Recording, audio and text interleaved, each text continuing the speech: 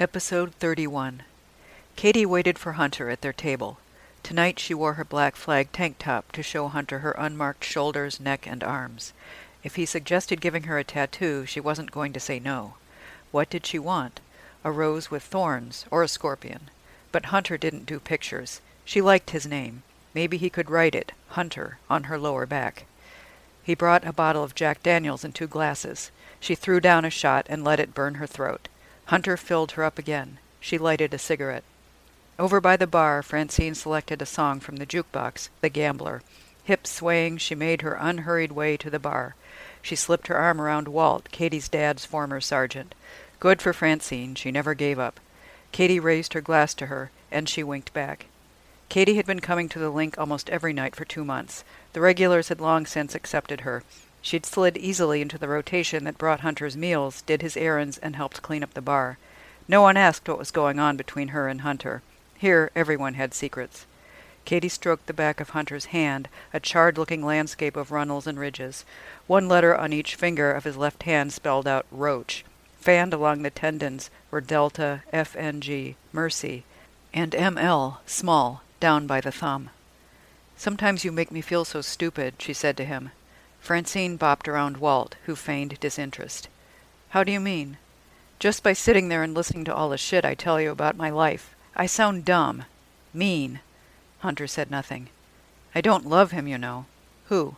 "Stick." Hunter poured himself another shot. Katie knew he remembered who Stick was. Everything she'd ever told him lived safely inside him.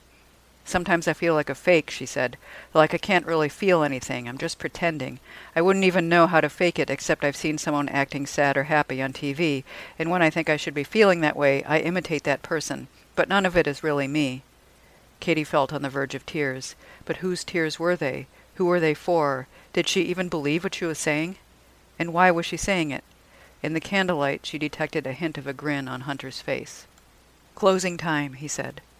"I don't want to go home," she said. "It's time, hun." "No." Hunter took hold of Katie's hand. Reflexively she pulled it back, but he did not release it. A glass fell to the floor and shattered. "This cannot be a game," he said. His ragged teeth flashed on that last word. Katie shuddered, but she knew what he meant. For all his tattoos, Hunter seemed to have no skin. He felt more pain, more deeply, than everyone else, and he was putting himself in her hands. "I don't play games," she promised. On the stairs to Hunter's apartment, his body closed off the space behind Katie, driving her upward. The apartment was filthy, redolent of something wild and animal. In the darkness, Katie saw a mattress on the floor and a wad of rough-looking bedclothes on top of it.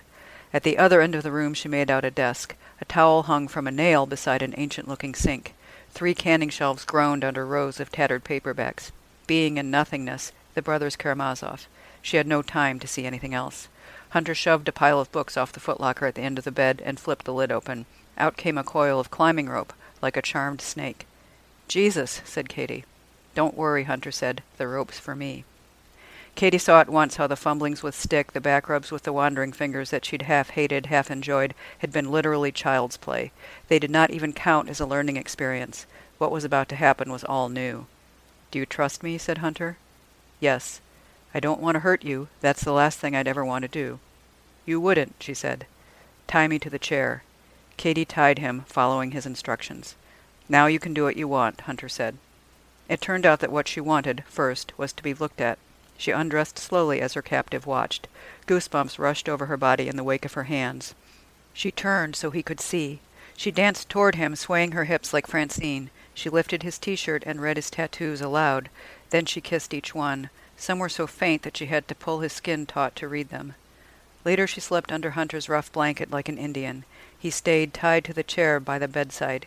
He couldn't take any chances, he said.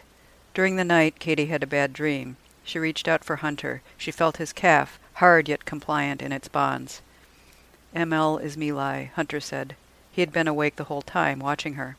"Who's that?" Katie whispered. She whispered low and flat. Even half asleep and rattled from her dream, she realized this was the most important moment of her life, the moment she would learn the truth about the world. The slightest hitch, the smallest hint of desire or anxiety or excessive interest would seal Hunter's lips forever. "It's not a person, it's a place," said Hunter. Katie said nothing. She didn't move. He told her what he had done there.